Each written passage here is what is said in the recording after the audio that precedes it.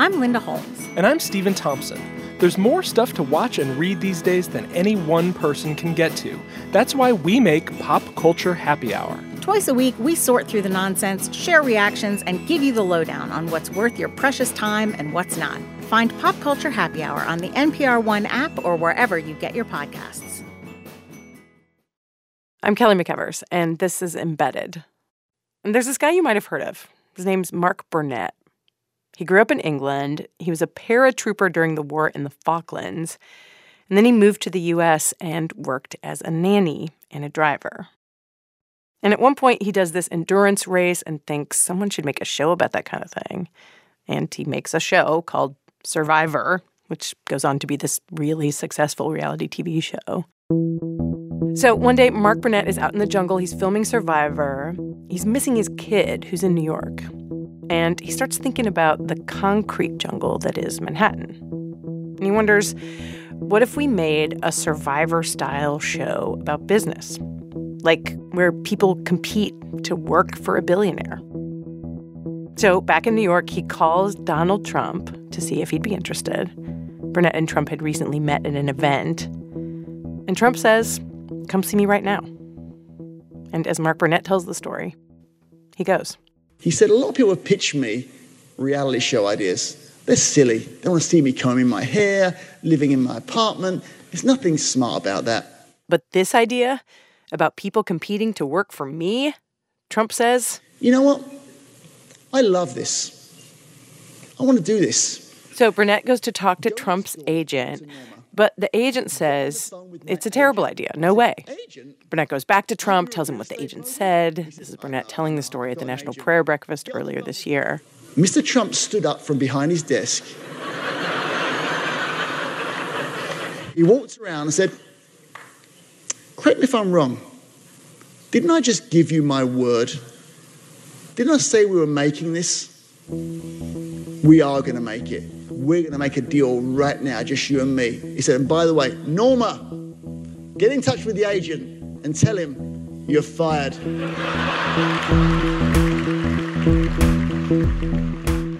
The new show, of course, was The Apprentice, this reality competition to become an apprentice in real life to Donald Trump, like an actual job. Burnett starts pitching it around to the networks. And at the time, NBC was in some trouble. Its big Thursday night powerhouse, Friends, was going off the air. Back then, Jeff Zucker was the head of entertainment at NBC. Being from New York, I understood what a publicity magnet Donald Trump was. So my thinking was, I knew if nothing else, it would generate a tremendous amount of publicity. This is Zucker talking to the Washington Post's Lois Romano at Harvard last year. Because when you came out of New York, especially in that era, you knew that he was the front page of the tabloids all the time, and I thought that that would be good for a new show that needed publicity. It turned out to be right. It turned out to be a huge phenomenon. And, you know, Trump delivered on PR. He delivered on big ratings. You know, he would always claim the ratings were bigger than they were, but that was okay. He's still doing that. Well, okay. You know, some things stay the same. Jeff Zucker was right. That first season of The Apprentice, the ratings were so good that Zucker starts introducing Donald Trump as the man who saved NBC. That's how big of a deal the show was. Zucker is now the head of CNN, which covered Trump a lot during the campaign. And he declined to talk to us about Trump.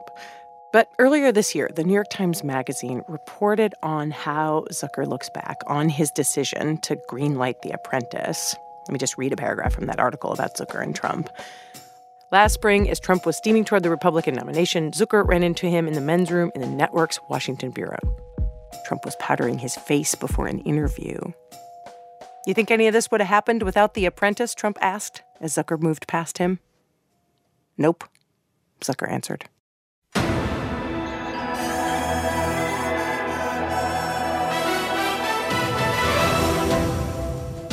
My name's Donald Trump, and I'm the largest real estate developer in New York. I own buildings all over the place, model agencies, the Miss Universe. Some of you might have watched The Apprentice when it was on TV, starting back in 2004. Some of you might not have. And private resorts like Mar-a-Lago, one of the most spectacular estates anywhere in the world. But it wasn't always so easy. About 13 years ago, I was seriously in trouble. I was billions of dollars in debt. But I fought back, and I won. Big league. And I worked it all out. Now my company's bigger than it ever was. And even though Donald Trump did exaggerate the show's ratings, the fact is this. Tens of millions of people did watch The Apprentice, especially in that first season. Before the show, people already knew who Donald Trump was, but The Apprentice got people to know him in a new way. Like, by positioning him as the ultimate prize, it encouraged us, the viewers, to want to be like him.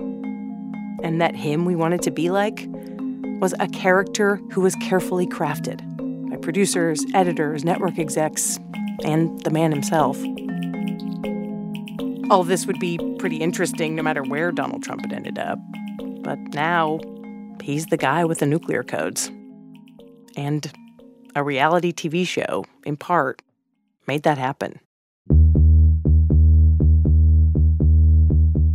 This is a little different than what we usually do on our show. For our latest round of episodes, we're telling the stories of what Donald Trump and his closest advisors were doing before they got to the White House. Because this is a president who has no record of public service, but he does have a record in business and on TV. So today you're going to hear how The Apprentice got to be such a huge deal and meet some of the folks who made that happen. Whether they liked it or not is another thing.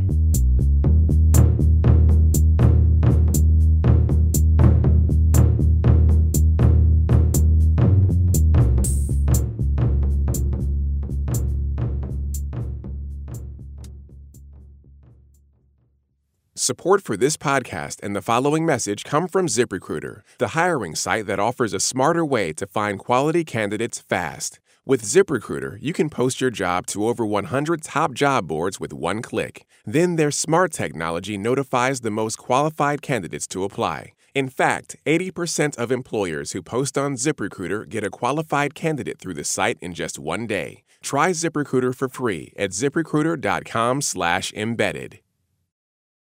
Okay, so let's back up to that point where NBC has agreed to do the show. Remember, reality TV is kind of a new thing at this point. Rob LaPlante was hired to be the casting director for The Apprentice. And he says show producers put ads on TV and in the newspapers for contestants. And the first casting call was at Trump Tower in Manhattan. In the lobby of Trump Tower, which is now that infamous lobby that we all have seen. You remember 2 years ago when Trump came down the escalator and announced he was running for president. Anyway, 2003, the casting call, and LaPlante says something happened that surprised him. The first thing that I noticed that morning, which blew my mind, was the line. Wrapped around Trump Tower on Fifth Avenue and then all the way down 56th Street for blocks, there were 1,000 people in line to try out for a show that no one had ever even known or heard of to this point. And that was my first introduction to the fact that this guy, Donald Trump, is something more than just a celebrity and a businessman. He is this hero. I've cast reality shows and produced reality shows for years, and most of the motivation for people wanting to be on them, even if it's a dating show, even if it's whatever it is they want to be on TV. They want to get the fame. Rarely had I ever seen people who so legitimately just wanted to meet Donald, be like Donald. It was like a cult. Like people showed up with their copy of Trump's book, The Art of the Deal. Their reverence for Donald was so intense that they saw only the money and the success, and they didn't see anything else. 215,000 people tried out to be on The Apprentice that first season. And at the time, LaPlante and the other people who worked on the show were stoked. Like, oh, if these people trying out for the show like Trump so much, then maybe the show's going to be a huge hit. We're all going to make a lot of money. Because those contestants who so desperately wanted to be like Donald Trump, LaPlante says they were stand-ins for all of us. If they wanted to be him, that means tons of people watching maybe wanted to be him too.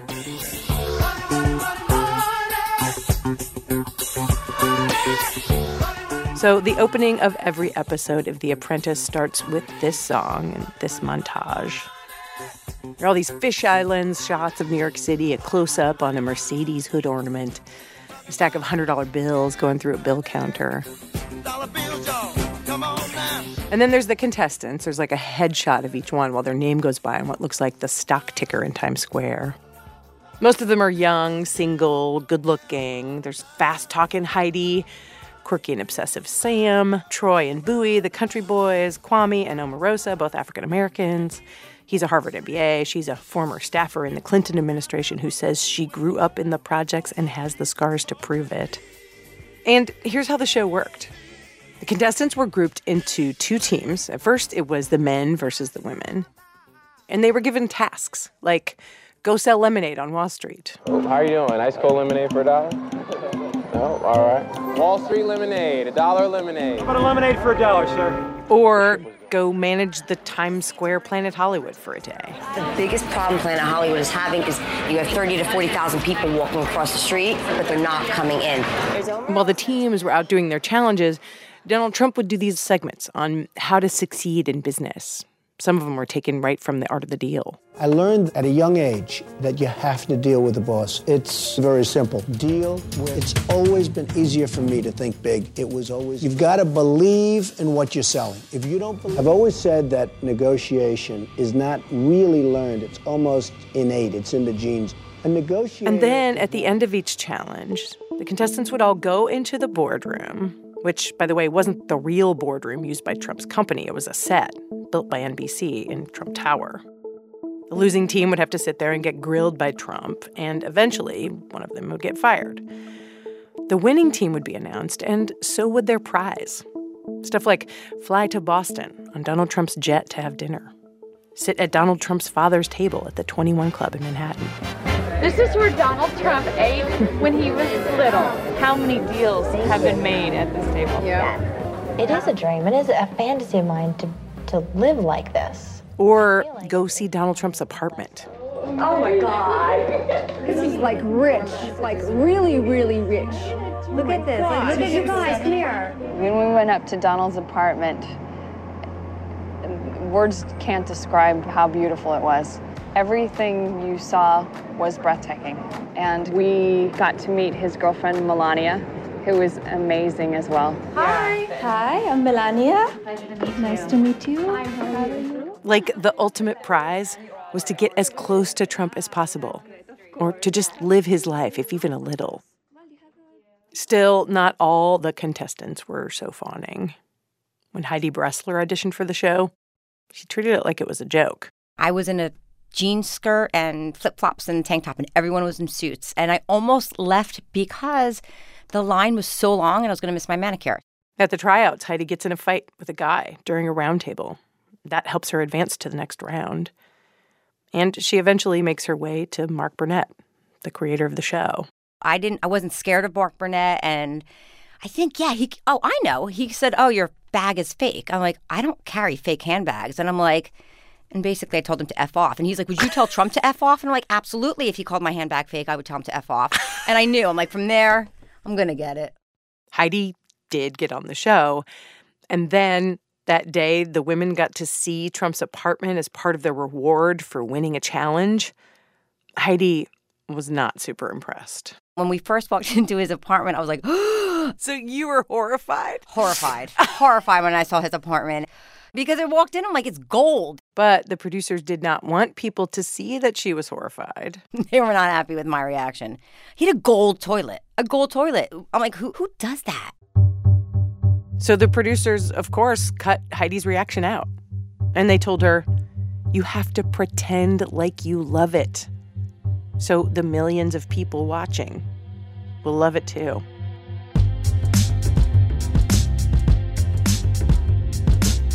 One contestant who did love it after the break.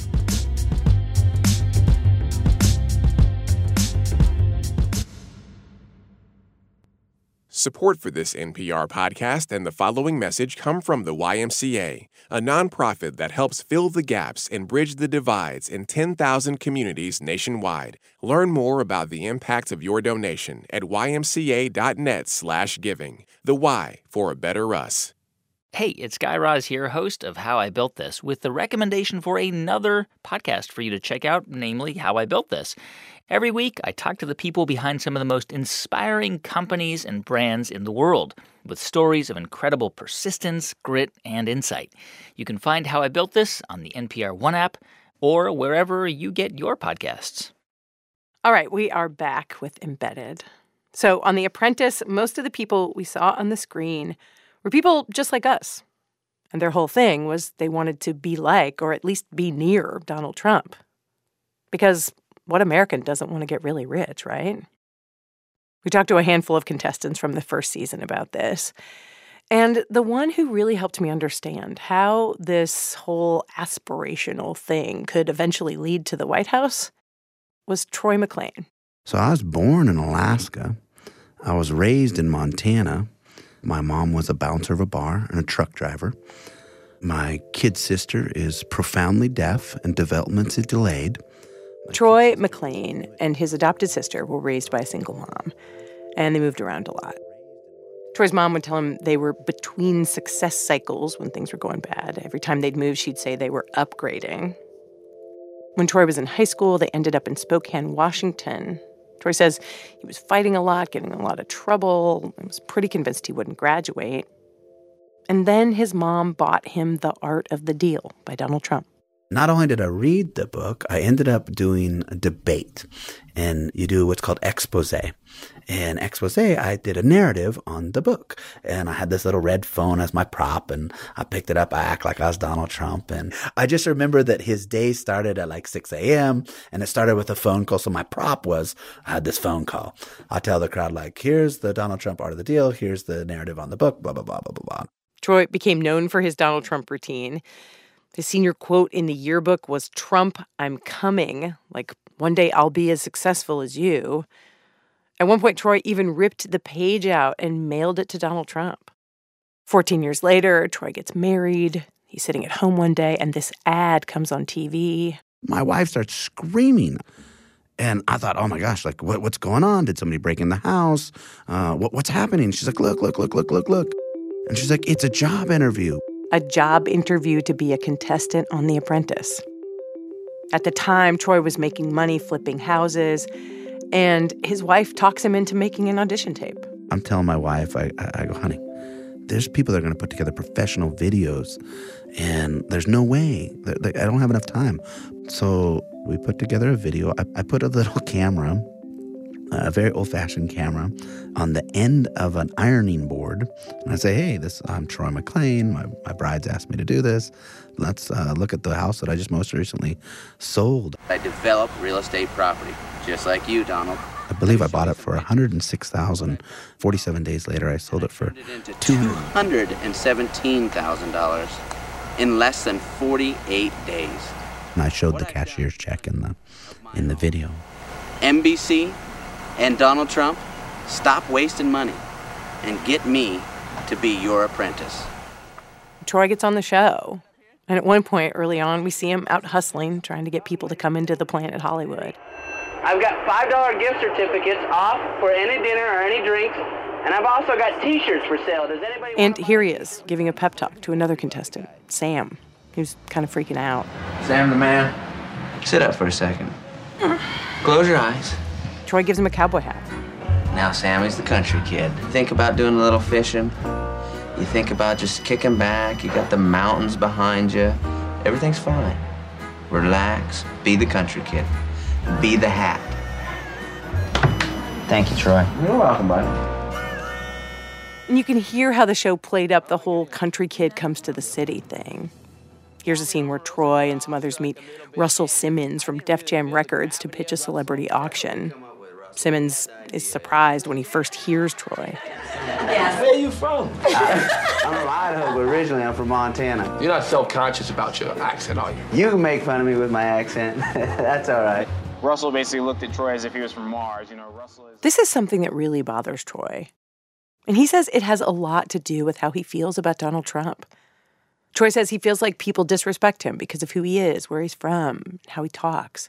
We always felt like the social elite, even though we didn't know who they were, the social elite was holding us down. The social elite knew something that we didn't know. They had the fast track to success. They had the inside track. Troy says he does not see Donald Trump as the social elite. He sees him as an outsider who made it in. This is another reason why Troy really liked Donald Trump.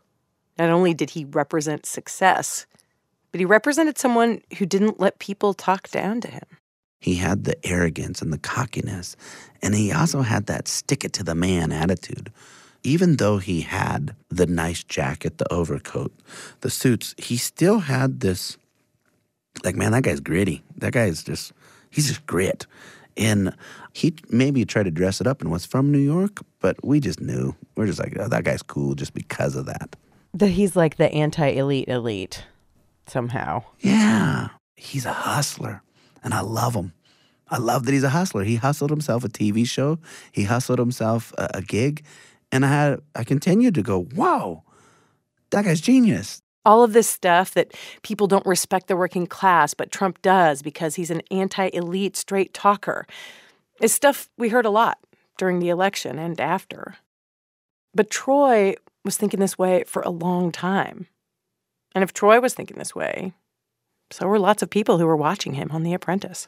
I bet those 20 million Americans a week that were watching it certainly weren't, the majority of them weren't the Ivy Leagues or the Harvard grads or the politicians. They were the ones that were looking to see if somebody like myself could make it. 28 million people watched the finale of The Apprentice Season 1. That puts it in the top 20 for all series finales, after MASH, Friends, Seinfeld, and Happy Days. And the next year, after that first season of The Apprentice, Donald Trump had the highest Gallup poll approval ratings ever. A lot higher than they are now.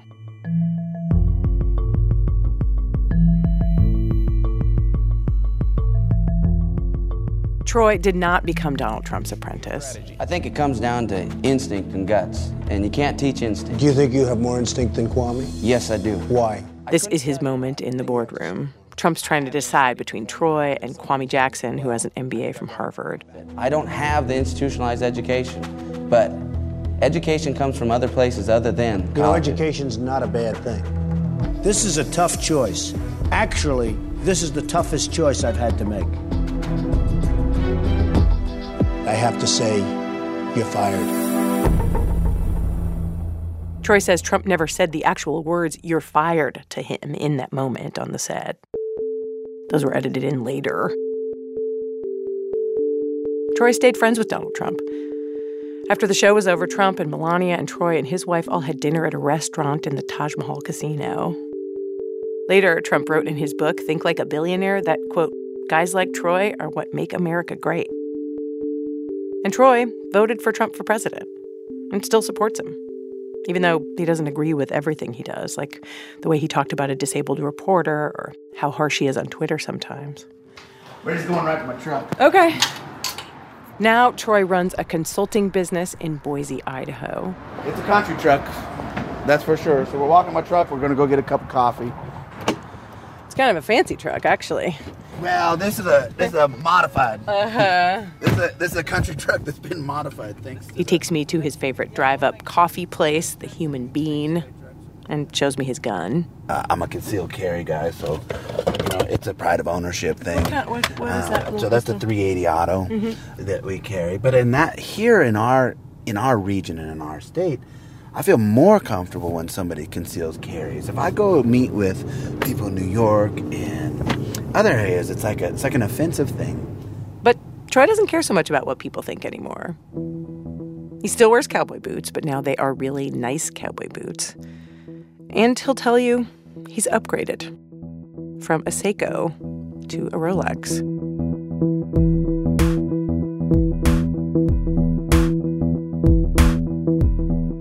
So yeah, the contestants were a way for all of us to get closer to Donald Trump. And the producers were the way to shape who Donald Trump appeared to be. One of the main producers on The Apprentice was this guy named Bill Pruitt. At first, he says he loved working on the show. My time on The Apprentice was a career high, creatively. We didn't have to worry about the budget. It was huge, as Trump would say. And that's because NBC ponied up for what they wanted and they got, and that's a successful franchise. Producers got to stay in townhouses and take town cars everywhere. They had dinners at Tavern on the Green. Pruitt says what made the show so great was the fact that Trump had a lot of raw talent. Like, there was all this talk about how a contestant would be told they're being let go. At first, he was supposed to say either hit the street, like, I'm letting you go, or hit the suite, like, go back upstairs to your apartment, you can stay. And Pruitt says Trump was like, why don't we just keep it simple? I'll just tell you, say you're fired. I'll just say you're fired. And we're like, okay, good, yeah, all right, fine, yes, why not? Yeah. We kind of looked around, yeah, okay, yeah, sounds kind of simple, but okay, yeah, sure, whatever. And then the first guy, David, got canned, and it worked. And David, I'm going to ask you to take the down elevator. You're fired. And then the second firing was this kid, Jason. Mr. Trump, I'm sorry to interrupt you.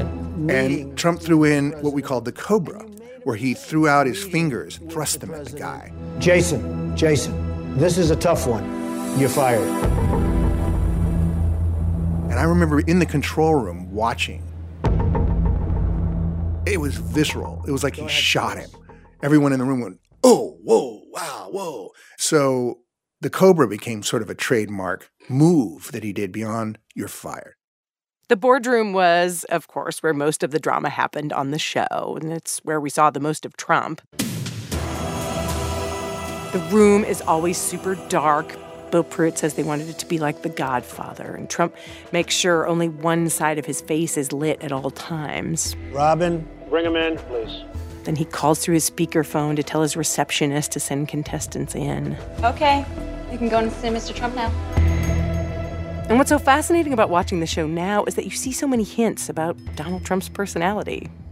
Things that are super important now, like how he believes you should never back down in a negotiation, or that loyalty. What do you think? Was she honest or was she disloyal? Is more important than just about anything else. Your disloyalty has been just terrible, and you sort of understood that. Throughout, really, or just this one particular task? Let's say it doesn't matter. I mean, it was so obnoxious in this particular case. Tammy, you're fired. Bill Pruitt says it was really fun shooting and editing these scenes. So, up to the suite. Until Trump started saying really offensive things on the set.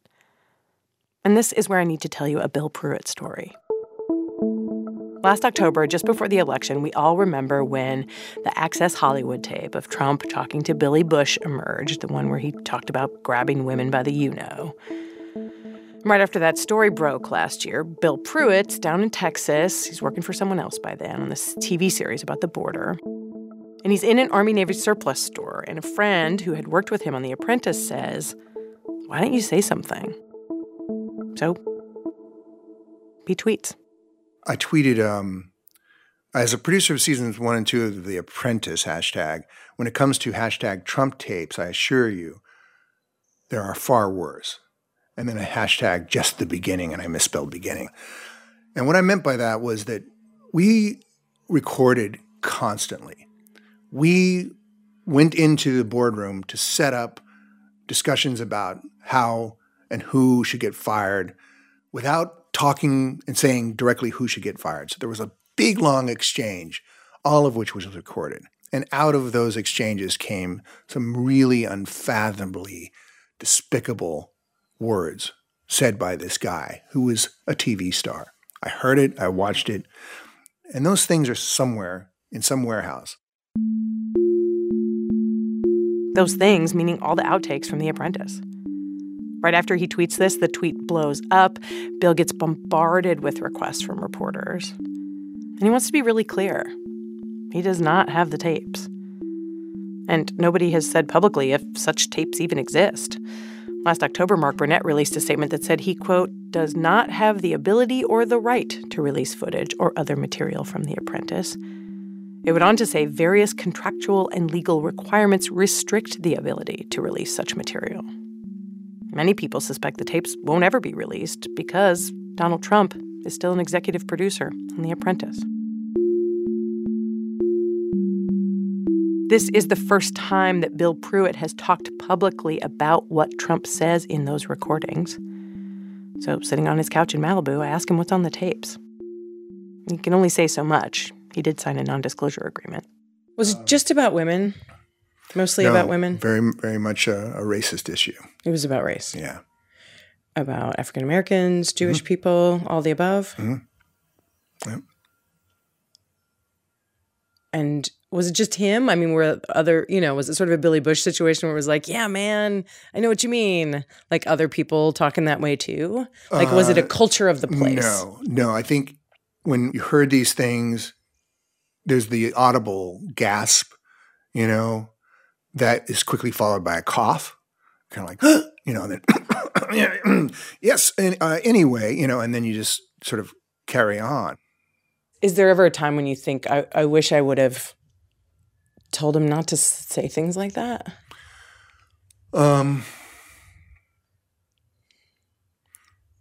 That's a really good question. It was not my place. I was one of 4 producers on an episode, and I was on hand to supply information if it was asked of me. So to be, hey, TV star, reason we're all here, shut your goddamn mouth and don't ever repeat what you just said to anyone ever. Of course, you think that. You go back to your hotel room or your apartment that they put you up in, and, you do some soul searching. But he does not say anything. He keeps making the show and cashing the checks. We should say we reached out to the White House, and a spokesman called Bill's story, quote, the same recycled and false attacks. If Bill Pruitt struggled with what he says was happening at the time, he really struggles with it now. Because it's not just that they ignored the offensive comments. The producers and editors cut out other bad stuff, too, and they played up the good stuff. And all that helped create a Donald Trump who wasn't the real Donald Trump. Like this idea. Remember that thing from the very first episode where he said he'd had some trouble in business but overcame it? But I fought back, and I won. Big league. And I worked it all out. Now my company's bigger than it ever was. It's stronger. That wasn't entirely true. Donald Trump's businesses were still in trouble at the time of the first season of The Apprentice. But on the show, it looked like everything was going great. I have a home in Bedford. Bedford is an area where the richest people live. Best golf course in New York State, Trump National Golf Club. Largest windows in the city, highest ceilings. Everything is luxury, best of everything. Now, the Trump Taj Mahal is the #1 hotel in Atlantic City. Think about it. Donald Trump was getting paid a salary by NBC to have this huge platform where he could promote his businesses, even when some of those businesses weren't actually doing very well. The brands, like Taj Mahal, it was enormously difficult to promote that because you walk in there and you see, neons falling. It was the Ta Mahal or something, there was no J because the neons were out and they just hadn't had the opportunity to replace it yet. It wasn't a priority because the carpets were already rotting and, it just stank to high heaven. So, but you mostly edit that stuff out too. Well, also the jet was, questionable whether it would fly that week. The helicopter was up for sale, I believe. We didn't know if we were going to have it next week. Huh. But that's not the way you made it look. Not at all. In that opening sequence? Exactly. Oh my gosh. You created a fictional billionaire. Well, he had been a billionaire. I mean, everything we said about him was truthful. It's what we didn't say about him. Do you know what I mean? It was a convenient vacation of the truth. At the time of The Apprentice, Donald Trump's companies had already been through 4 bankruptcies, and there were 2 more to come, including the Taj Mahal. But Bill Pruitt and the show made him out to be this wildly successful guy, having the time of his life. A guy who millions of people started looking up to and even wanted to be like. This is the thing that Bill Pruitt feels the most guilty about now. In helping make The Apprentice, Bill says he was a good con artist. He has the Emmys to prove it from other reality shows. And on The Apprentice, his con helped take Donald Trump all the way to the White House. We told a story. We went with beginnings and middles and ends and villains and protagonists, and we went about the business of putting music and picture and sound together, the things that we thought we wanted to get up in the morning and do with our lives. And now all of a sudden we're here. A cultural icon emerged because we weren't necessarily truthful about our portrayal.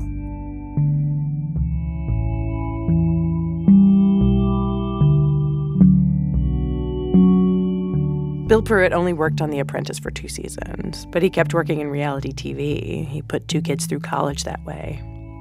He rents a nice little spot in Malibu with an amazing view of the ocean. And now he's done with reality TV.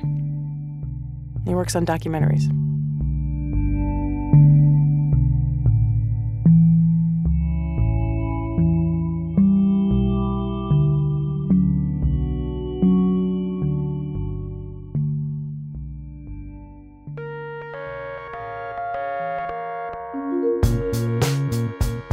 This episode was reported by me, Chris Benderev, and Parker Yesko. It was produced by Chris Benderev and edited by Neil Carruth, Jane Marie, and Tom Dreisbach. Thanks to the other contestants we talked to, namely Sam Solovey and Kwame Jackson. We also had editing help from Neva Grant, Janae West, Jonathan Hirsch, Rebecca Hersher, Brett Bachman, Arnie Seipel, and Mark Memmott. Fact-checking was by Greta Pittenger. Our lawyer is Micah Ratner. Social media help from Alexander McCall. Technical direction from Patrick Boyd. Our theme song is by Colin Wamsgans. Other original music is by Jonathan Hirsch and Ramtin Arablouei. Embedded is executive produced by me, Chris Turpin, and Anya Grundman. We'll have more next week when we tell you how Donald Trump built a golf course. We're going to build something that I believe will be, in the end, one of the great courses anywhere in the world. Team Kenny G puts it away again. He brought his saxophone. Yes, he did. And all the people he crossed along the way. Mr. Trump comes in to her house, and he looks around the place, and he looks at her, and he says, "This looks like shit." You can hear more NPR on your local public radio station on another show I host called All Things Considered. And we're on Twitter at NPR Embedded. Holler. I'm Kelly McEvers. Thanks for listening.